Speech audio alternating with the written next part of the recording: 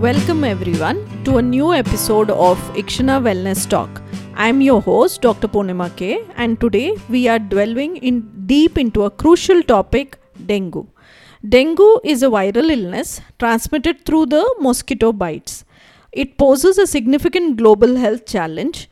Its symptoms span from high fever, severe joint pains, and skin rash to potentially life-threatening complications such as bleeding. Prevention is our first line of defense. Eradicate stagnant water where mosquitoes breed.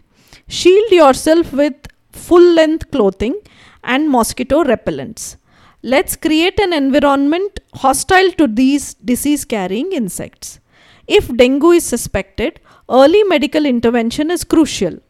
Stay vigilant about symptoms and seek medical care promptly. Hydration and rest are essential during recovery. Avoid non-steroidal anti-inflammatory drugs as they can aggravate bleeding. Dengue can be severe, but timely medical attention dramatically improves the outcomes. Be informed, spread awareness, and support one another in safeguarding against this illness.